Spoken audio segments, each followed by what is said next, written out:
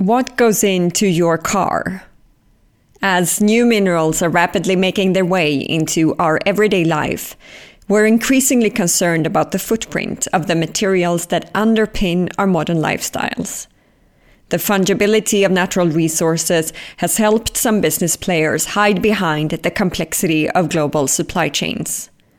To shed light on one of the most obscure commodities, join me as I pull back the curtain on the supply chain of cobalt.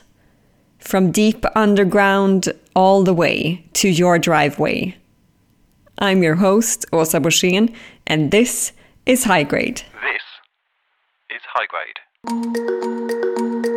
To make responsible sourcing a standard and not a standalone product that comes with a higher price tag. If we're going to have a green transition, we also have to have a just transition. Consumers can push and should push. It's not about looking away, but about engaging with the local actors. This is where I get quite passionate. Too few are doing anything about it. Welcome to High Grade and this podcast series on responsible sourcing. As opposed to copper or iron ore, some minerals and metals are often sourced from small or artisanal mines, known as ASMs. Such is the case of cobalt, a critical commodity for modern batteries and the global energy transition. But work at an ASM cobalt mine is tough, often linked to child labor and environmental degradation, which has given the metal a bad reputation.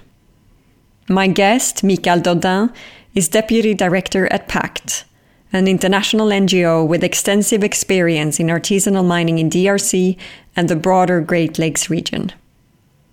Mickaël, thank you for joining me today. Thank you for having me. You and I are going to talk extensively about artisanal and small-scale mining today. But I think a good place to start is, how does a small or artisanal mine work? There is no one ASM mine, which is already the complex start, because every mine is very different, especially in the ASM sector. And a mine can vary very much in terms of size and number of people involved, from just a few miners to various thousands or dozens of thousands of people. And there are many different tasks and role with specific relations. So we have diggers, crushers, washers, transporters, traders, just to name a few. And they usually use rudimentary tools. So it's a very low level of mechanization or no mechanization at all. I can give some statistics about ASM to understand also the importance of ASM in today's world economy. Around 70% of the world's cobalt comes from the DRC. And from those 70%, it is estimated that around 20 to 30% comes from ASM. So which means that ASM in the DRC produces around 10 to 12% of the world's cobalt, which is indeed significant. And this ASM is fundamental for livelihood. Only 10% of the global production comes from ASM. So the other 90% coming from large-scale mining. But reversely, 90% of the total global mining workforce are artisanal and small-scale miners. And that's why ASM is fundamental as a development force. The terminology we use, ASM, it covers both small and artisanal mining. Do you, in your work, differentiate between the two types? There are small differences between both. We usually group them together because they require similar interventions. In both ways, they will use rudimentary tools. It will involve a high level of workforce, which will work with bare hands. And there may be just some more equipment that would be used by a small-scale mine as opposed to an artisanal mine. And in general, a first way to develop a mine would be to move from artisanal to small-scale. So there would be a higher level of organization when we talk about the small-scale mining. But in general, because they face similar challenges, similar issues, we will group them as together as ASM, and we will work on those with similar type of interventions. ASMs are marginal contributors to, say, global copper production, but as we've mentioned, for other commodities, they represent a significant fraction of global supply, cobalt, for example. Do informal miners sell their products directly or consolidate volumes with others to achieve better prices? So this question points to two fundamental challenges and issues that I would like to address first. The first being the issue of informality, and second, around price. So formalization, as opposed to informality, is a very complex process, which is necessary to achieve, but it includes multiple layers, dimensions, and stakeholders. From a legal perspective, formalization means having registered miners or registered cooperatives to have the proper mining title. From an institutional point of view, it means to recognize ASM in the first place, to have the proper policies in place. This is related to governance issues. For instance, you have some countries where ASM is recognized by law, by mining code, but governments haven't created an enabling environment for miners to have the proper permit and licenses. Hence, the importance to work with governments as well. There are other aspects of formalization around the chain of custody, the transparency in the payments made with regards to health, safety and environment, security arrangements, human rights protection. From a technical and educational point of view, how ASM is properly done, from opening a mine to closing it. Then also access to finance is another aspect of formalization, and it also requires to have the proper due diligence processes in place. If we look at prices, which is somehow a component or part of it, having better prices requires better knowledge and capacities to achieve better bargaining power and hence better prices by the miners. That said, price is very complex, and this is not necessarily something that we as NGO have an influence on, because it depends on multiple factors, on the quality of minerals, so the grade of the minerals, on the volume of minerals traded, the remoteness of mines, meaning the cost for transport, whether indeed the mine is informal or formal. But we do have examples where formalization efforts have resulted in better prices because of the lower informal taxes that miners otherwise may have to pay along the route. So all these components of formalization need to be taken into account. And that said, we should not solely focus on the producing side, but on the buying side. So the problem is equally around the engagement from those buying it internationally from ASM Minerals, meaning the downstream sector.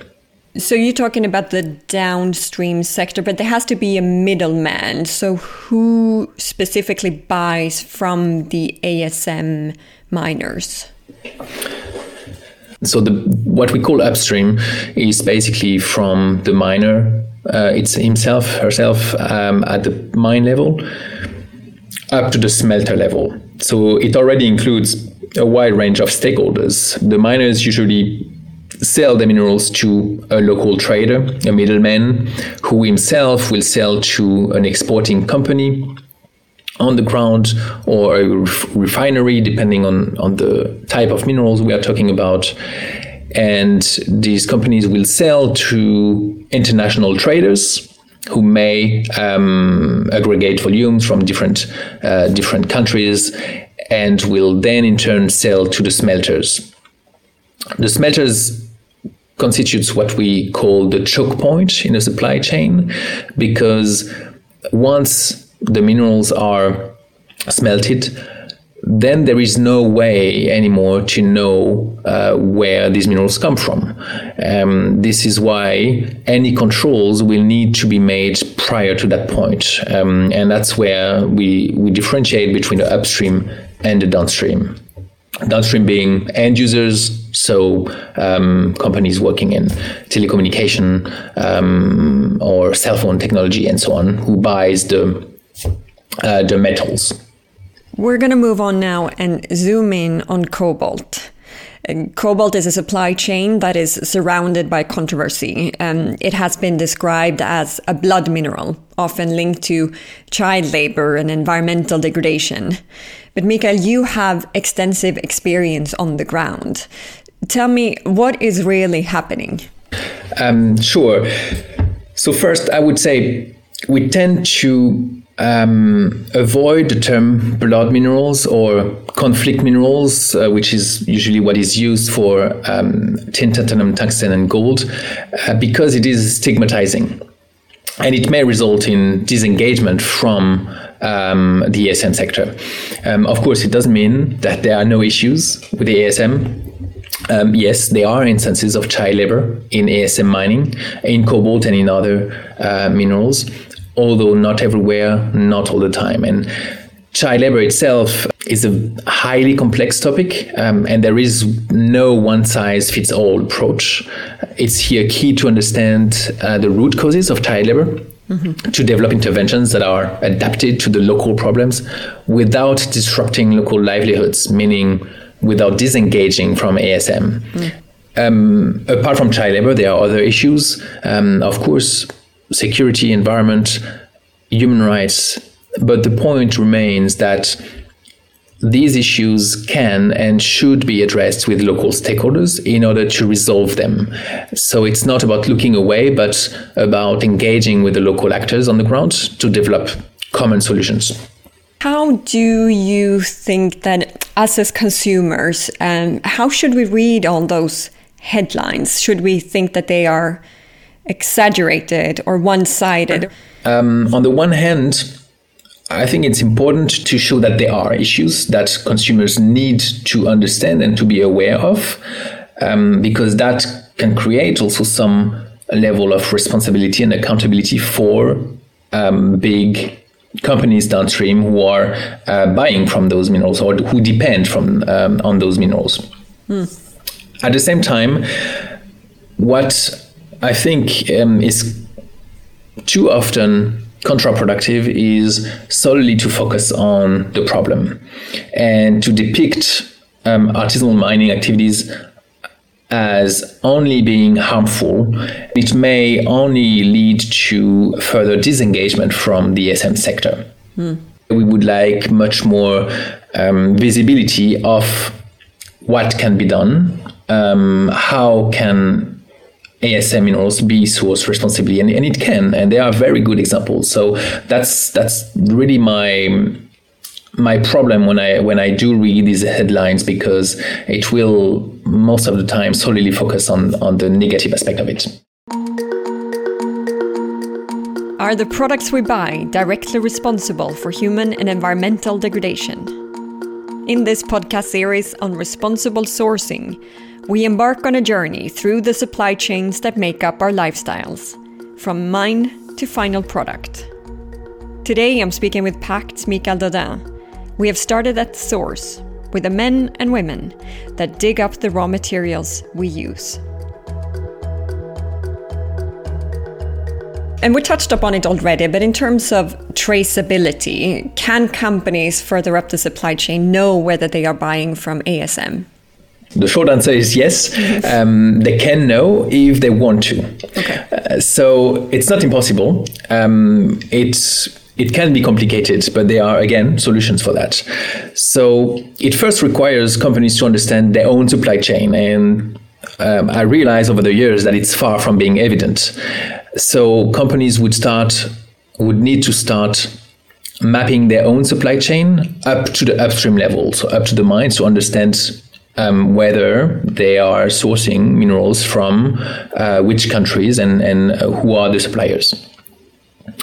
And that may not always be an easy exercise, especially when there are multiple tiers involved, equaling to very high numbers of suppliers. But that's why companies may also decide to join industry association or industry programs, and by doing so, to also support ASM overall. The key point in that answer, however, is different. Traceability, because you're asking about traceability, is only one, and a small one, component of due diligence. a process of verifying who your suppliers are, how minerals were mined, transported, traded, in which conditions, and so on. And this also includes the process of ongoing checks, assessing risks, taking actions to address and resolve those risks. So traceability will not be able to provide answers to those points. So that's why too often, I think companies may refer to traceability as the gold solution, so to say, but it's not enough. There is a risk for the downstream when it comes to engaging with ASM. It can be seen as an easier choice to only work with large-scale miners. Can you understand that dilemma? I do understand it, but often there is as well a discrepancy between the theory, meaning sourcing or saying that a company will choose to source solely from a large-scale mining company, and there is a practice where, and I can speak for the cobalt sector in the DRC, where we know that ASM sourced minerals are ending in the supply chain of large-scale mining companies. So that's a way for downstream company to look away and not face what the real issue is. Again, it is the question of how can you verify 100% that the production you're buying solely comes from large-scale mining, and there are many challenges in that regard as well. And you touch upon formalization and ongoing efforts to formalize these operations. However, wouldn't formalization put ASM workers completely out of business? So the short answer is no, absolutely not. And in the case of cobalt, it shows that formal miners, had higher benefits from participating in those programs. If we look at the standards, right, we see that miners that participate in a formalized supply chain was less likely to have to make informal payments to rogue agents or to rogue soldiers, for instance. Because the supply chain is formalized, then there is a clear chain of custody, documentation, and clear taxes to be paid, where miners can address or report the risks that they face, and that allows us to address those risks. And that's why it is much less likely for them to exactly fall under the radar, and they will have the support that they need to work responsibly. But there are so many millions of people working in ASM, as you mentioned in the beginning. Do you envision that all of these miners will in the end be formalized? Well, that's the goal. We do show that it is possible. Of course, it won't be done within a day. This is clear. It will take time. Obviously, 45 million people involved in the ASM sector represent a very big challenge. Yes. Again, I think what is needed today is a much stronger involvement from the end users, a higher awareness from the consumers themselves, who can in turn put more pressure on the companies they buy the product from to support such interventions on the ground. What's very promising is that the solutions exist and that you can achieve a very important impact if you have the means for it. There is a trend, though, that I see from companies, tech companies specifically, that they buy directly from large-scale mines.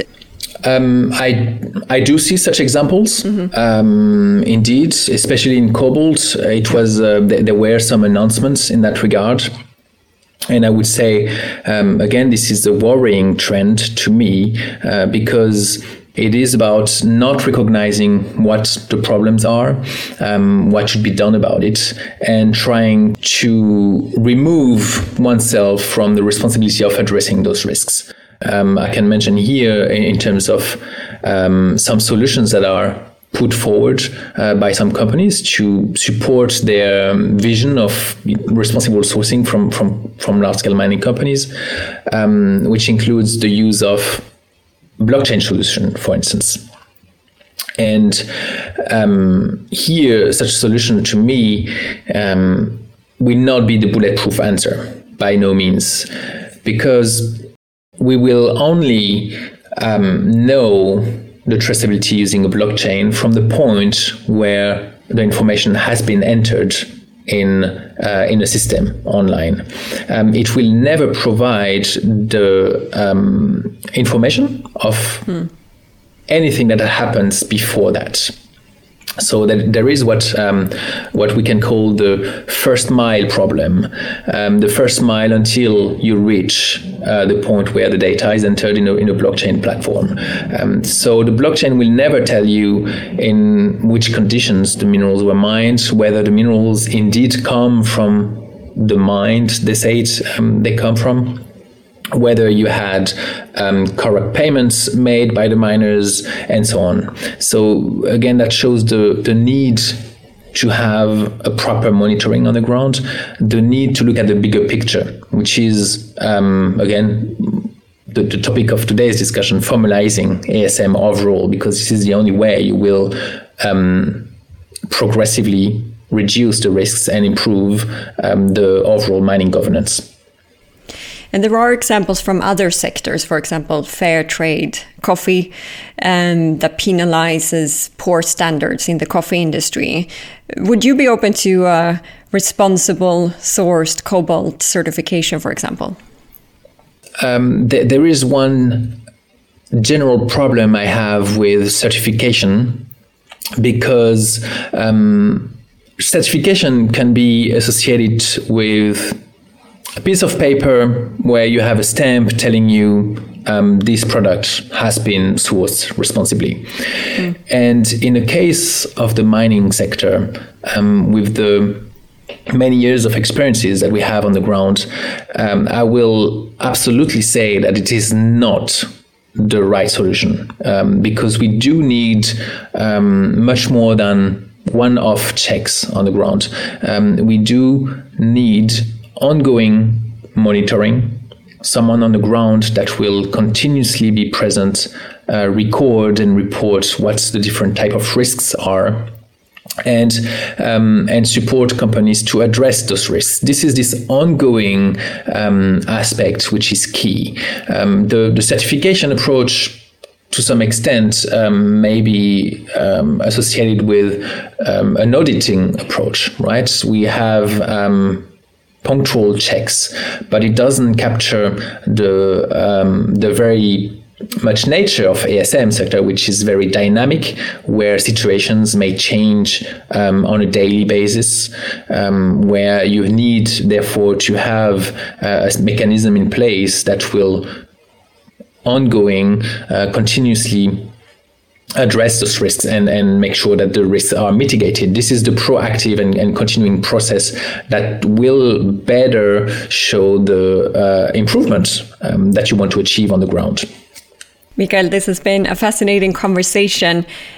Just as a final question, we've been talking today about responsible sourcing, and this is getting a lot of attention at the moment. Why do you think that is? Why now? Clearly, it should have been something that should have been raised much earlier on. Obviously now, with the green revolution and the increasing use of electric vehicles, it is clear that it has brought much more attention to minerals such as cobalt. But your question is spot on, because these issues have been ongoing for years, for decades.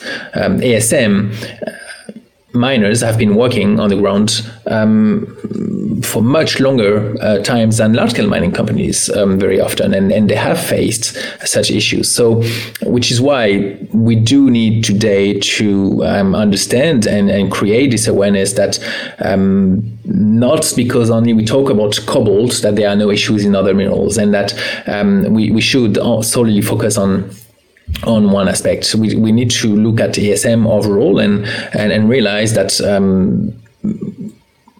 ASM miners provide minerals that are essential for today's economy, and why we need the industry to step up and to address all the issues overall and not solely focus on what is currently being the focus of attention in the media. Thank you so much for joining us today, Mickaël. Thanks very much for the opportunity. And thank you for listening to this Natural Resources podcast, the first episode in our series on responsible sourcing. The ASM sector accounts for 10% of global production of minerals and metals, but a whopping 90% of the global mining workforce, according to PACT. Working in an artisanal mine is tough, to say the least, but demonizing the sector is short-sighted.